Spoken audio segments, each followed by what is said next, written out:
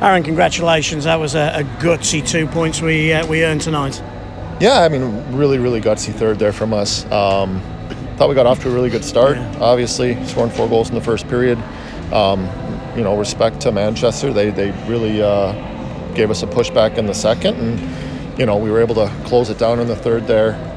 At some point I wonder if the refereeing just wants to keep that game close in the first period. We have an opportunity to probably extend that 5-1. We take a soft penalty and kind of let them get away with whatever they want in this building, I feel like, some nights. So, but we needed to get a win here. We finally did.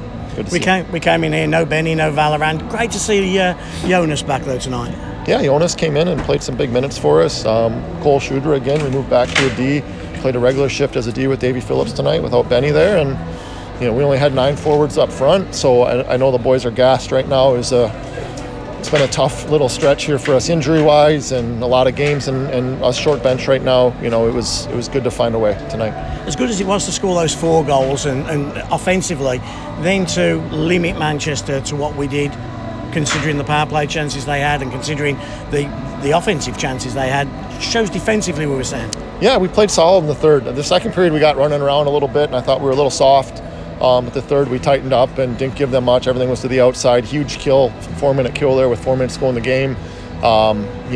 Credit to our penalty kill tonight, and they did an excellent job closing that game out for us. Obviously, Valorant and Benny, are they long-term, short-term? Who knows? Yeah, it's hard to say right now. It's both of them are lower body. I'm hoping they're both just day-to-day. I'm hoping to have at least one of them back, and then hopefully John Armstrong as well Tuesday. So we'll see here. What did you do in a previous life to upset? This is ridiculous. Man, have you ever had a year as a never. player, a coach? Nothing ever like this. I mean, I think we crossed out 9 guys today on the game sheet, and I was like, holy man, But again, credit to our group. They all battled their asses off tonight and found a way. Congratulations. Thank you. Top job.